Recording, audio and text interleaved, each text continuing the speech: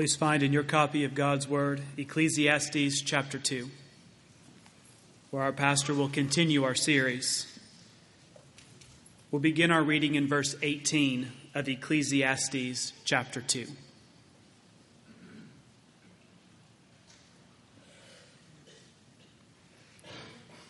I hated all my toil in which I toil under the sun, seeing that I must leave it to the man who will come after me. And who knows whether he will be wise or a fool, yet he will be master of all for which I toiled and used my wisdom under the sun. This also is vanity. So I turned about and gave my heart up to despair over all the toil of my labors under the sun. Because sometimes a person who has toiled with wisdom and knowledge and skill must leave everything to be enjoyed by someone who did not toil for it. This also is vanity and a great evil. What has a man from all the toil and striving of heart with which he toils beneath the sun? For all his days are full of sorrow, and his work is a vexation. Even in the night his heart does not rest. This also is vanity. There is nothing better for a person than that he should eat and drink and find enjoyment in his toil. This also I saw is from the hand of God. For apart from him, who can eat or who can have enjoyment? For to the one who pleases him, God has given wisdom and knowledge and joy. But to the sinner, he has given the business of gathering and collecting only to give to one who pleases God. This also is vanity and a striving after wind. This is the word of the Lord.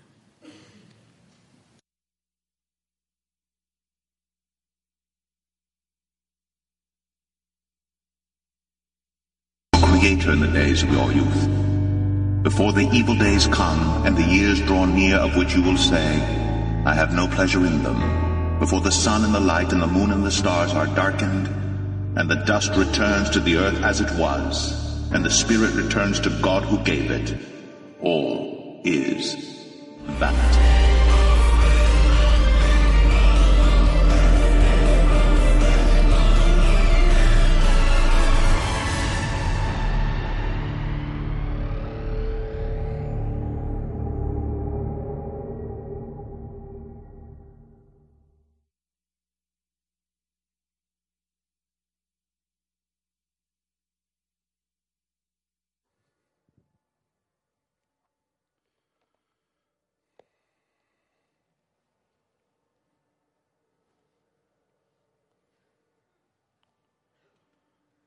Well, I think if my calculations are right that this is week 5. We're in our 5th sermon in Ecclesiastes as we move our way through this really a discourse from a professor whom we think is Solomon.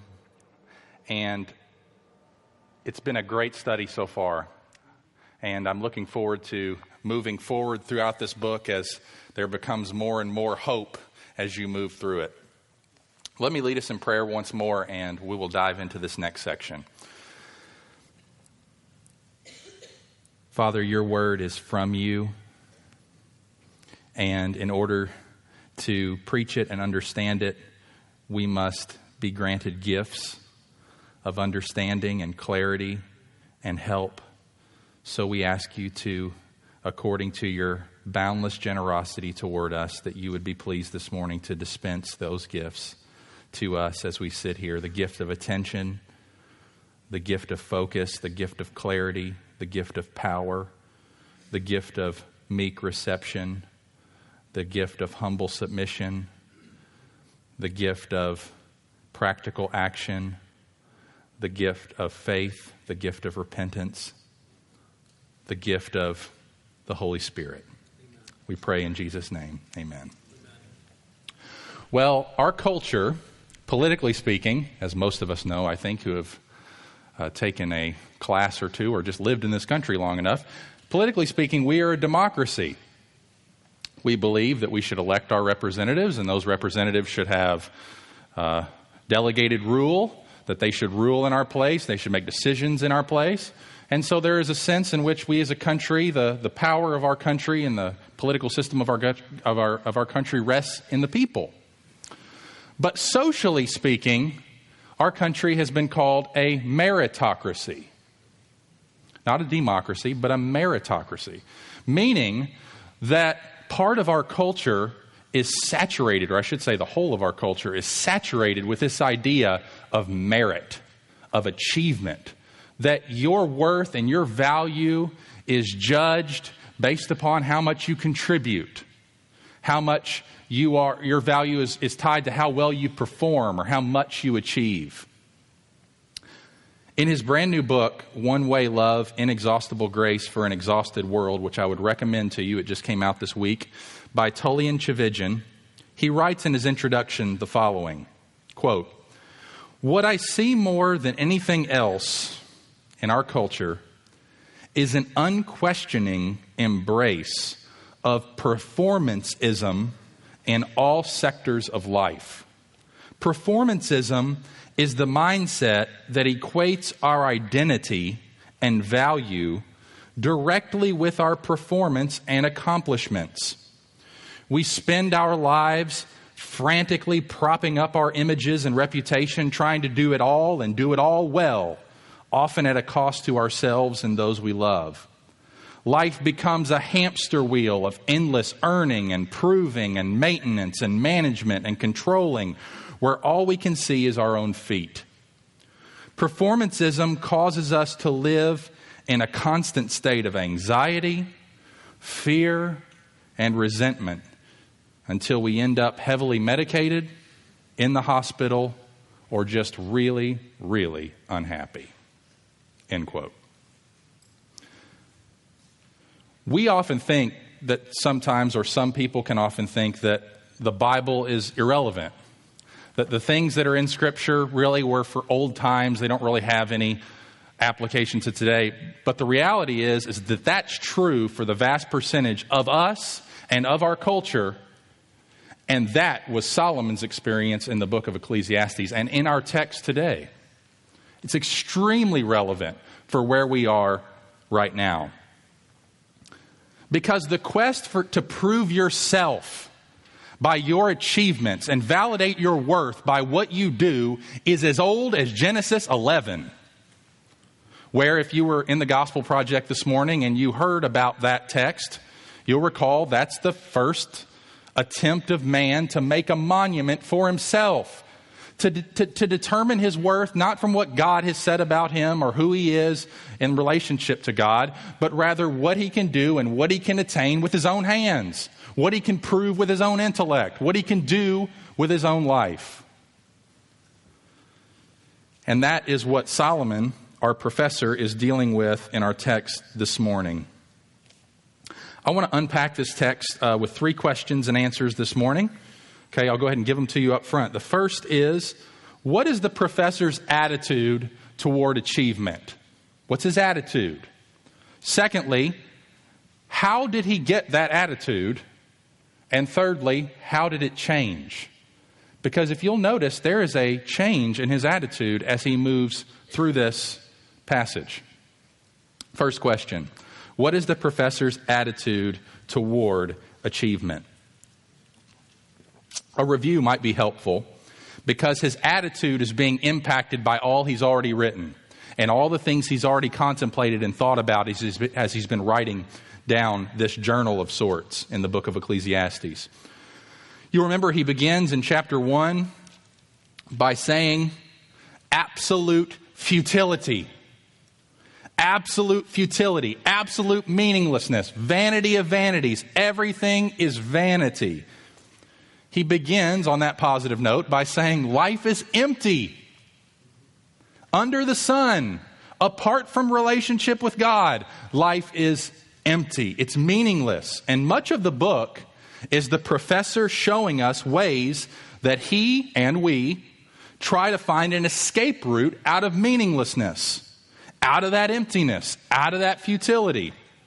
You remember he begins with that great statement that emptiness pervades all of life.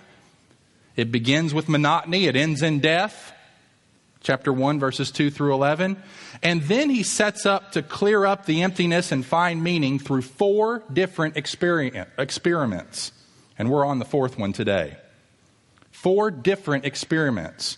The first experiment, several weeks ago, Pastor Jonathan showed us in chapter 1, verses 12 through 18, how the professor sought to find meaning and seeking to understand life by wisdom. He made an academic pursuit in the mind.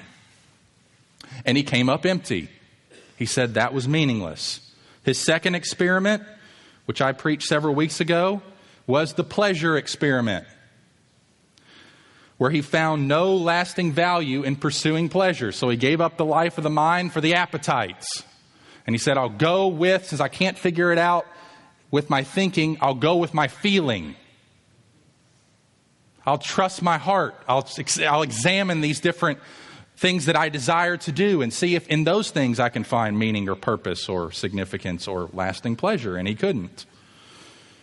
Last week, Pastor Keith, chapter 2, verses 12 through 17, he found no advantage in being wise in contrast to being a fool. He looked at both of them. He said, there's the academic pursuit, there's the pleasure pursuit, there's the thinking pursuit, there's the feeling pursuit.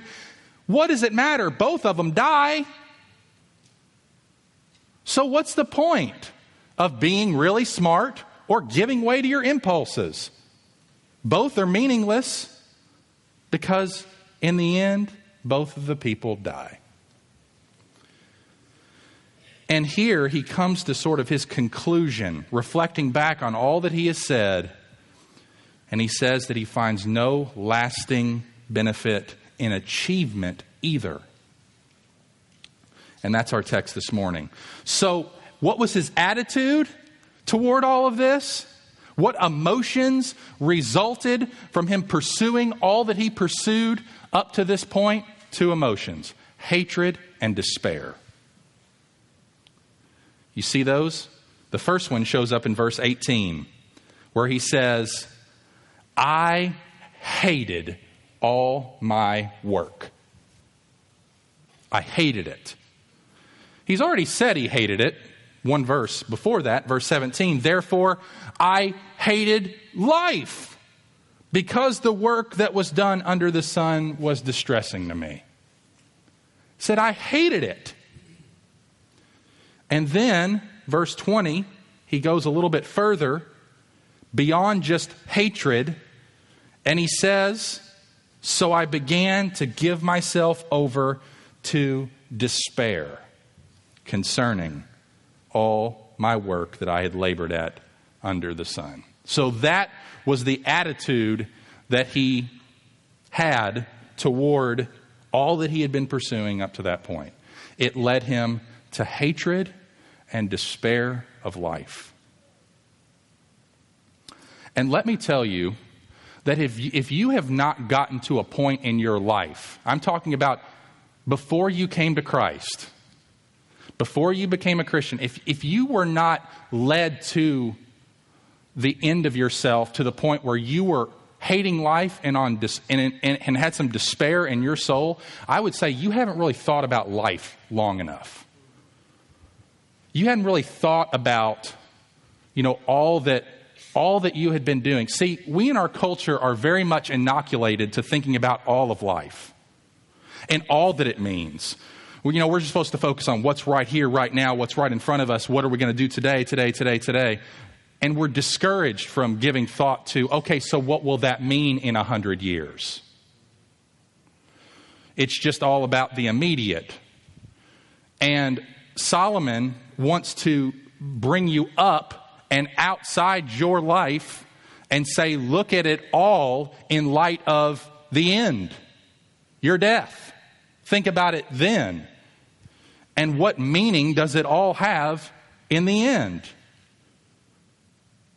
Who cares if you were popular or unpopular, or you did this or you did that, or you didn't do this or didn't do that? In the end, you're going in a box. So all these sort of emotions that have been brewing in him as he's been thinking about pleasure and wisdom, and one being not even that much better than the other, and it just leads him to despair, to hatred. Second question, why did he feel that way? Why did he feel that way? And here's the summary, and then we're going to find it in the text. He said, I feel this way because I'm going to die, and everything I've worked to achieve is going to be left to somebody else. That's what led him to hatred and despair. All the energy that I am expending, all the time that I am investing, it's not going to benefit me. It's going to benefit somebody else. So here's the three reasons that he felt hatred and despair. First one is in verse 18 and 19. And it's the fear and the realization that his achievements might not be stewarded that well when he's gone. Verse 18 and 19. I hated all my work that I labored at under the sun because, here's his reason, I must leave it to the man who comes after me. And who knows whether he will be a wise man or a fool. Yet he will take over all my work that I labored at skillfully under the sun. This too is futile. Very simple. He says, what does it matter? This is the reason I hate my work. Because I'm going to have to take it and give it to somebody, and there's no guarantee of whether he will treat it poorly or well. Whether he'll be an idiot with it and squander it, or whether he will take care of it with the same care that I have shown it.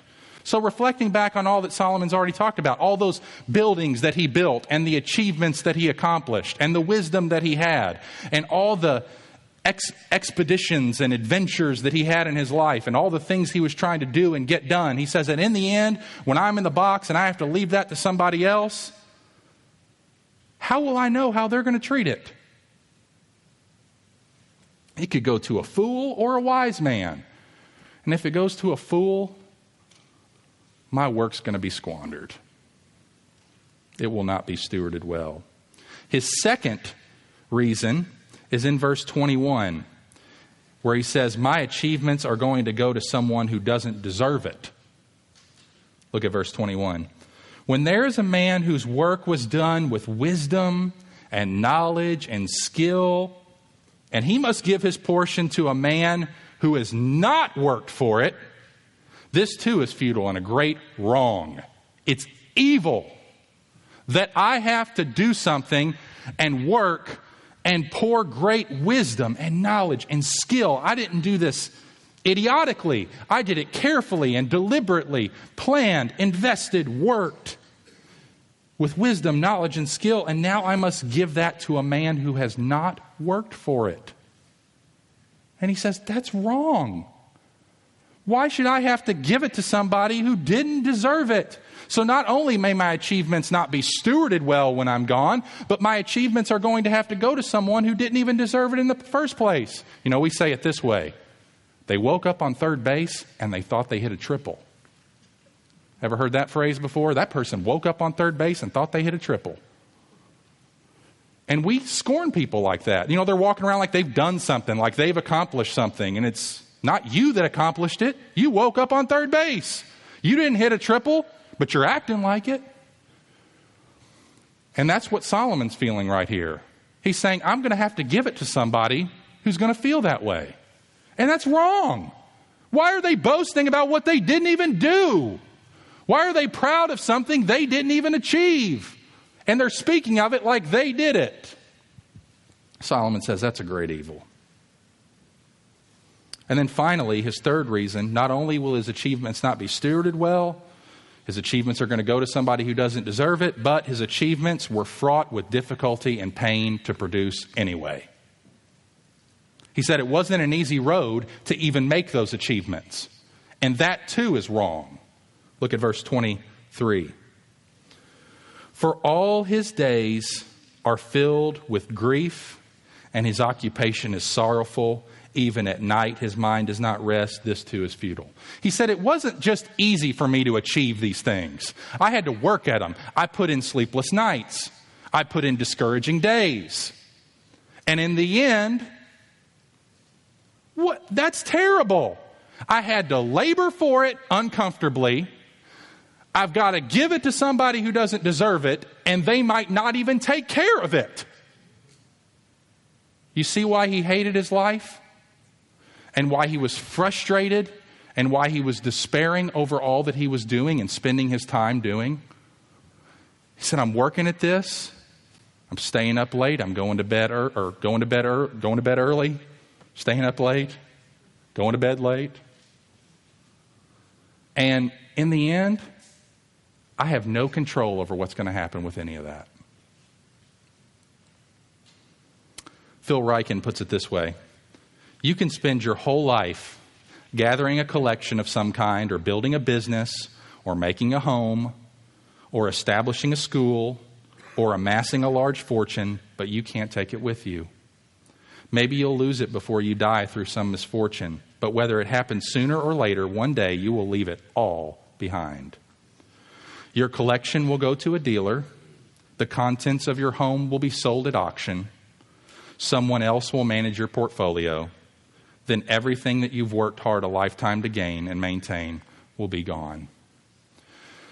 This hit me really personally after my grandmother passed away in 1998. I had just graduated high school, off to college for my freshman year, and she had passed away. And for a long time, I didn't go by her house because I just didn't want to think about where I used to spend my weekends and the fun I used to have. But I decided one day I would, a couple of years after she had passed away. Now, I remember that house being, it was the pride and joy of my grandparents. They had lived in it for years. It was paid off when they were both dead. I mowed that grass every week of my life for a long time. I remember jumping on that fence. I remember trimming those bushes. I remember parking my car in that garage. I remember going inside and seeing how well they took care of the carpet and how well they took care of the doors and how well they took care of the floors and the roof. And I'll tell you what, when I drove past that home 2 years later, hatred overcame me and despair because of the condition it was in. I looked at it, the grass looked like it hadn't been cut in 6 months. It looked like there was broken parts of the windows. The shutters were hanging off. The garage looked like it hadn't been painted. The fence on the right side was falling down. And I thought, they poured years into that home. And look at that. That's not how I want to remember my grandparents. And that feeling was what Solomon was feeling. Looked at that and said, look, they had no control over who was going to move into their house after they moved out. And look at what happened to it. Didn't take care of it. Didn't give it the same attention and love. And it's all for nothing. Like Monopoly, at the end of the game, no matter how much you had, no matter if you got Boardwalk and Park Place and put 4 hotels on each and wiped out your brothers and sisters, it all goes back in the box, doesn't it? It's not really worth anything. It all went back in the box. But here's the worst part. We go in the box too. And there's no guarantee that the continuation of our work for good will continue into the next generation. Think of the millions of dollars that have been given by conservative evangelical Christians over the last 200 years to institutions which are now hard at work to destroy everything they stood for. Harvard University, Princeton University. Those people cared. They worked hard. They gave money to those institutions. Let's put it this way. Let's make it real personal. You're giving money right now to support the work of a church that is doing gospel ministry. 50 years, we might not be. We might not be. I mean, I don't like to think about that, but it's true. There's no guarantee of that. So how do you feel about your investments?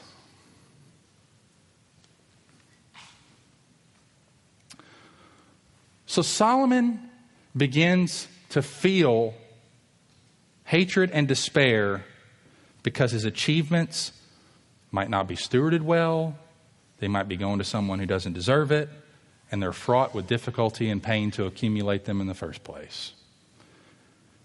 And that leads us to our third question. How did his perspective change? Because it does in verse 24. There is a shift in his perspective. And he says something that makes absolutely no sense. It doesn't make any sense on the surface. Here's the same guy who said, I hated my work and I despair over it, and now says in verse 24, there is nothing better for a man than to eat, drink, and enjoy his work. What? You just spent 2 chapters talking about how we can't do that because it's all going back in the box and there's no guarantees of anything. But you have to understand the shift in his thinking that's taken place to get him to say that. And that shift is explained in verse 25. Starting at verse 24, there's nothing better for a man than to eat and drink and enjoy his work. I have seen, here it is, that even this is from God's hand. Because who can eat and who can enjoy life apart from him? Now, this is the first introduction in our book to the person of God. This is the first time he's brought into the dilemma, to the problem that Solomon is wrestling through. And these verses explain how he came to have some measure of peace with reality in light of the futility of his work and his achievement. And I think what he has to share, even though it's just a small insight, is huge in its blessing and huge good news for us. And here's the point. The shift in his thinking went from a rewards-based way of thinking, I put this in, I want this out. I invested this, I should get this back. And he stopped thinking on the rewards-based way of thinking, and he started thinking on the gift-based way of thinking. He said, instead of thinking about what I deserve, I'll start thinking about what God has given. Instead of thinking about all that I should have, what I think I should have, I'll start being thankful for what I do have. And even the ability to do that is a gift of God. The thing that leads us from hatred and despair to embracing the gift that we've been given, or the gifts that we've been given, is supernatural. He says that. The ability to eat and drink, that's natural. Unbelievers can sip a cup and put a fork in a piece of steak and eat it. But in the end, to think about all that that's going to mean in 10,000 years, only the believer can enjoy that. Only the believer. So he says life and labor are gifts. They're not rewards. So his counsel is enjoy the basics of life. Don't focus so much on what's going to happen. Don't expect anything from the future. Just find enjoyment in today. Emptiness will not change, Solomon says. Under the sun, the futility that we experience, the difficulty that we experience, that will not change, and there's nothing we can do to make it change. We'll ruin our life if we hold on to everything for as long as we can, But instead, we must revel in the gifts for the fleeting moments that we have them.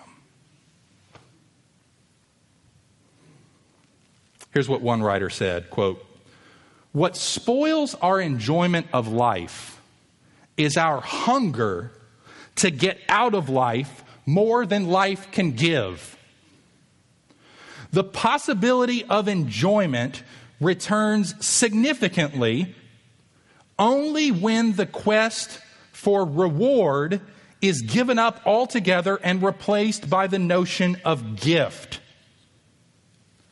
Doug Wilson says, "Gift does not make meaninglessness go away, but it does make the vanity enjoyable." Gift does not make the meaninglessness go away, but it does make the vanity enjoyable. That's a great insight. Now let me show you. I want you to take your Bible, and we're going to go outside of Ecclesiastes for a little while. And I want you to go to James. And I want you to see 3 verses and see this pattern in James.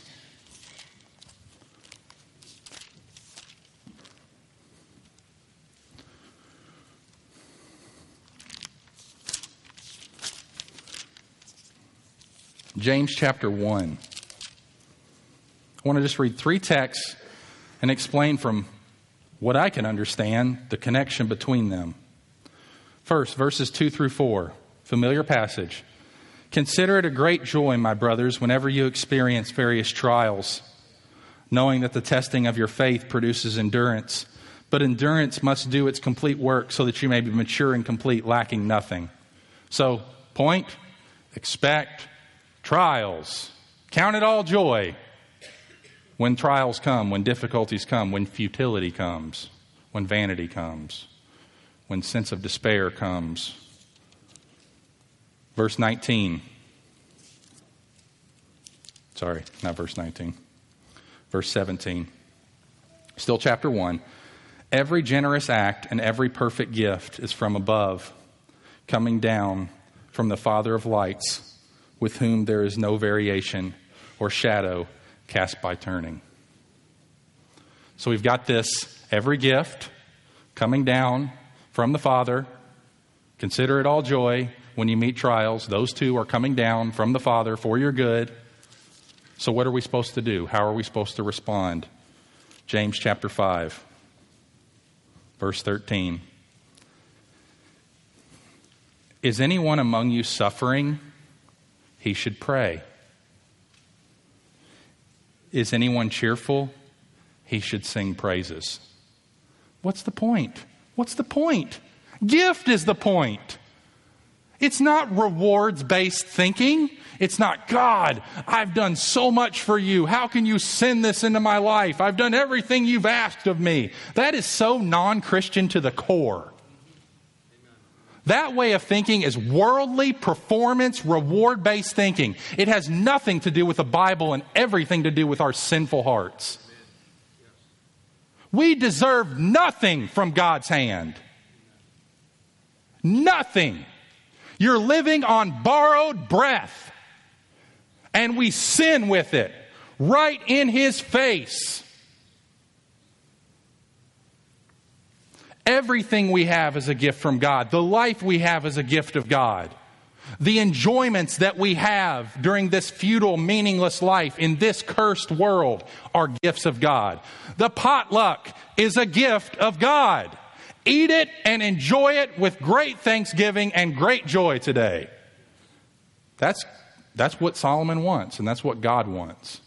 And let everything you want to eat from that food that's going to show up here in a minute pass over your palate. Gobble it down, swallow, don't anybody choke. Chew it up enough and then swallow it down and enjoy it to God's glory. To the max. And then when it's done, let it be done. Let it be done. Go on with your life. And don't insist that it be every Sunday.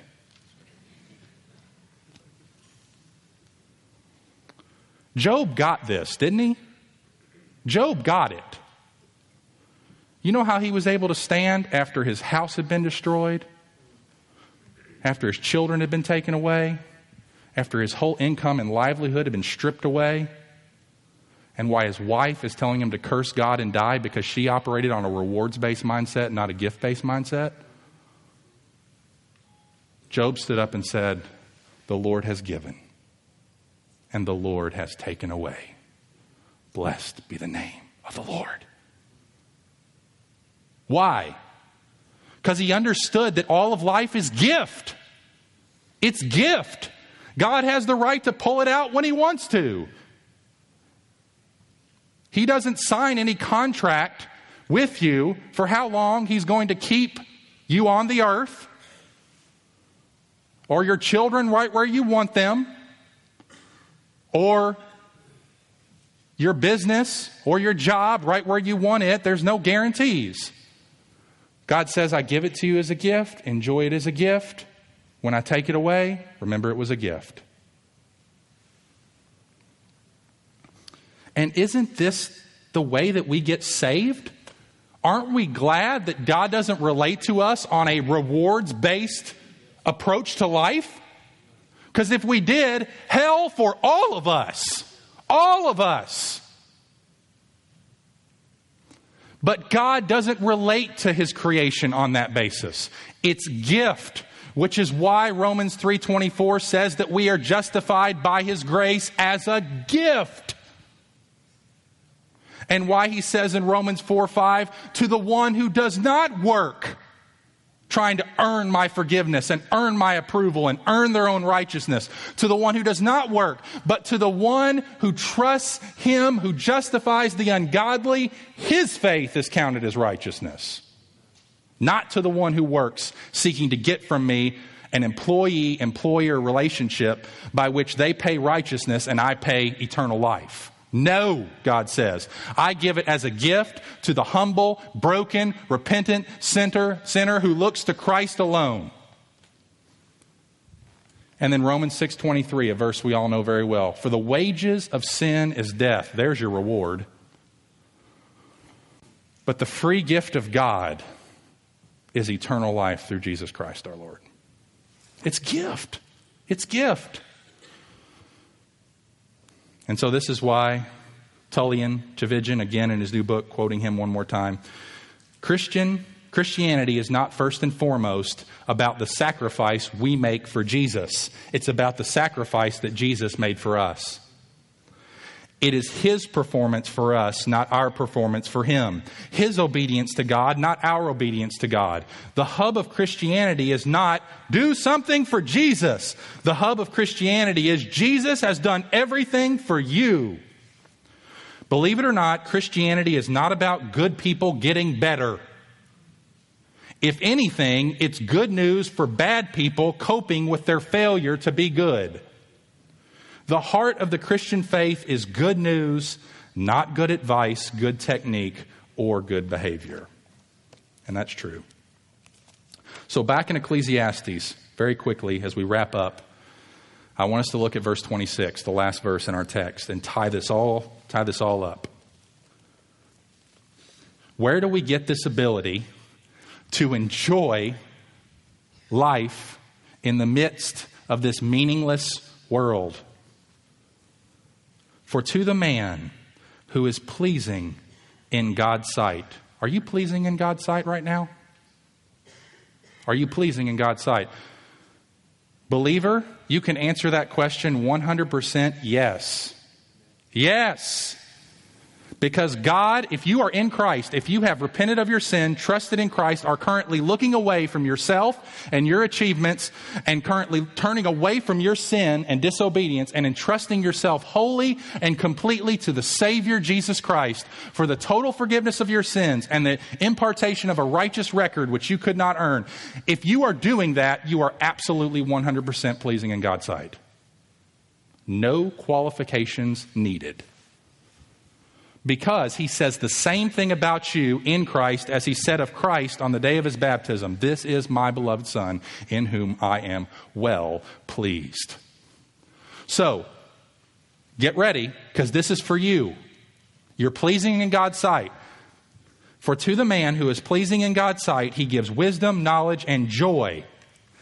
Those are gifts of God to you. You get wisdom, you get knowledge, you get joy. You get the Word of God given to you so that you can understand it. He's going to bless you. He's going to help you. He's going to transform your perspective so that you can live in this life and know that in the end, those who labor in the Lord is not in vain. You know that. Even though this life is filled with futility. But to the unbeliever, which he calls a sinner, we didn't invent that term. Christian church gets all kinds of hostility because we call people sinners. The Bible calls people sinners. We don't call people sinners. We just call people what the Bible calls them. And we call ourselves what the Bible calls us because that's all of us. That's me before I became pleasing in God's sight. And how I became pleasing in God's sight was not because of me. And how you became pleasing as a believer in God's sight was not because of you. It's because you transferred your trust to another person and are basing your life on his life and your death on his death. But to the one who does not do that, to the sinner, he gives the task of gathering and accumulating in order to give to the one who is pleasing in God's sight. Here's the point. They're not going to escape the futility. They're not going to escape the hatred and despair. Unbelievers will not escape that gathering, collecting to just go give it to somebody else. The whole thing he's been talking about in the first couple verses that led him to hatred and despair, he said, as a believer, we get out of that. We don't have to live in that sphere anymore. We can enjoy life as a gift from God for however long he gives it. But to the unbeliever who doesn't receive things as gift from God, but as rewards from God, they're going to be perpetually frustrated. Because they're going to be living in verses 18 through 23 without the hope of 24 to 26. And so there is advantages to being a believer. There is an advantage here for us as Christians. We don't have to slog through life saying meaningless, all is meaningless. We can have a happy smile on our face while the world is crumbling down around us.